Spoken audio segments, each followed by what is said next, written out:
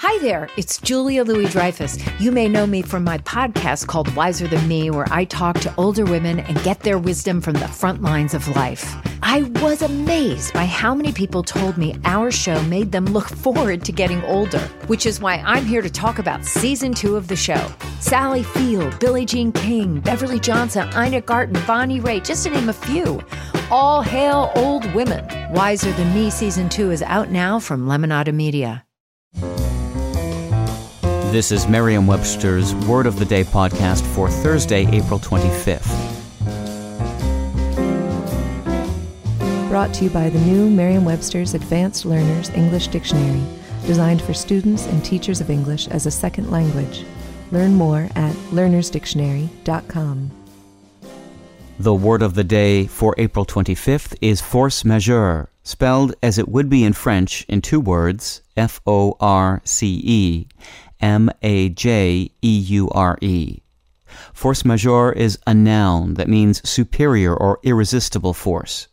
It can also mean an event or effect that cannot be reasonably anticipated or controlled. Here's the word used from an article by Roger Angell in The New Yorker.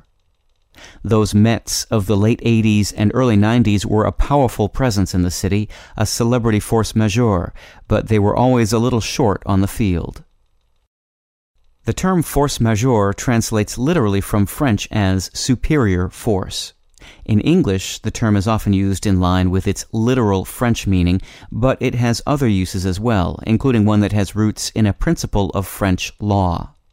In business circles, force majeure describes those uncontrollable events, such as war, labor stoppages, or extreme weather, that are not the fault of any party and that make it difficult or impossible to carry out normal business.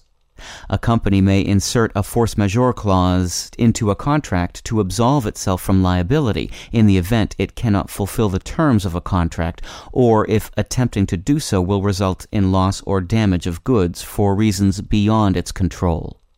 With your word of the day, I'm Peter Sokolowski. Visit the all-new learnersdictionary.com, the ultimate online home for teachers and learners of English.